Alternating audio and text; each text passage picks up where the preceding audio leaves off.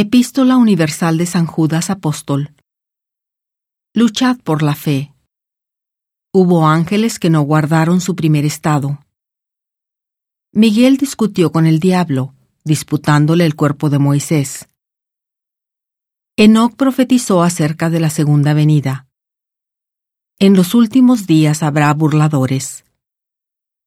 Judas, siervo de Jesucristo y hermano de Jacobo, a los llamados, santificados en Dios el Padre y guardados para Jesucristo. Misericordia y paz y amor os sean multiplicados. Amados, por el gran deseo que tenía de escribiros de nuestra común salvación, me ha sido necesario escribiros para exhortaros a que luchéis enérgicamente por la fe que se ha dado a los santos. Porque algunos hombres han entrado encubiertamente, los que desde antes habían sido designados para esta condenación, hombres impíos, que convierten en disolución la gracia de nuestro Dios y niegan a Dios, el único soberano, y a nuestro Señor Jesucristo. Quiero pues recordaros, ya que alguna vez habéis sabido esto, que el Señor, habiendo salvado al pueblo sacándolo de Egipto, después destruyó a los que no creían.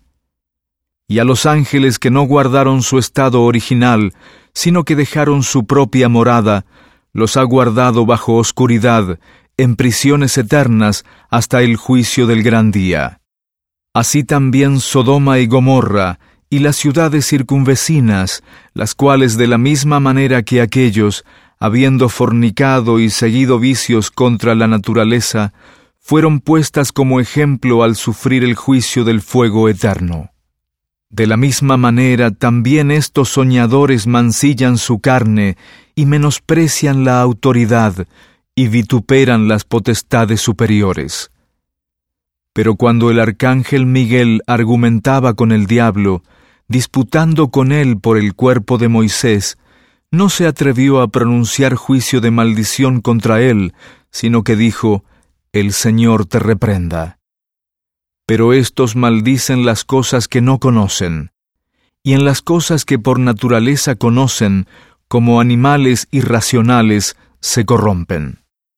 Ay de ellos, porque han seguido el camino de Caín, y se lanzaron por lucro en el error de Balaam, y perecieron en la rebelión de Coré. Estos son manchas en vuestros convites fraternales cuando festejan juntamente con vosotros, apacentándose a sí mismos sin temor alguno. Nubes sin agua, las cuales son llevadas de acá para allá por los vientos. Árboles marchitos como en otoño, sin fruto, 2 veces muertos y desarraigados. Fieras ondas del mar, que espuman sus mismas vergüenzas.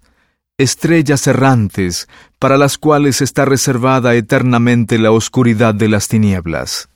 De estos también profetizó Enoc, séptimo desde Adán, diciendo: «He aquí, el Señor viene con sus muchos millares de santos, para hacer juicio contra todos, y para reprender a todos los impíos de entre ellos tocante a todas sus obras de impiedad que han hecho impíamente, y tocante a todas las cosas duras que los pecadores impíos han hablado contra él. Estos son murmuradores, quejumbrosos, que andan según sus propios deseos, cuya boca habla con arrogancia, adulando a las personas para sacar provecho. Pero vosotros, amados, tened memoria de las palabras que antes fueron dichas por los apóstoles de nuestro Señor Jesucristo, los que os decían: «En los postreros tiempos habrá burladores que andarán según sus malvados deseos». Estos son los que causan divisiones, los sensuales, que no tienen al Espíritu.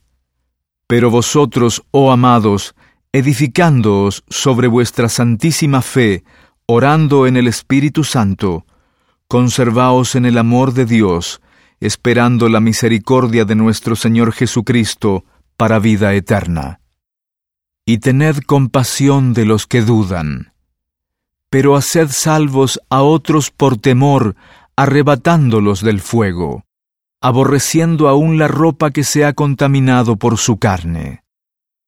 A aquel, pues, que es poderoso para guardaros sin caída y presentaros irreprensibles delante de su gloria con gran alegría, al único y sabio Dios, nuestro Salvador, sean la gloria y la majestad, el dominio y la potestad, ahora y por todos los siglos.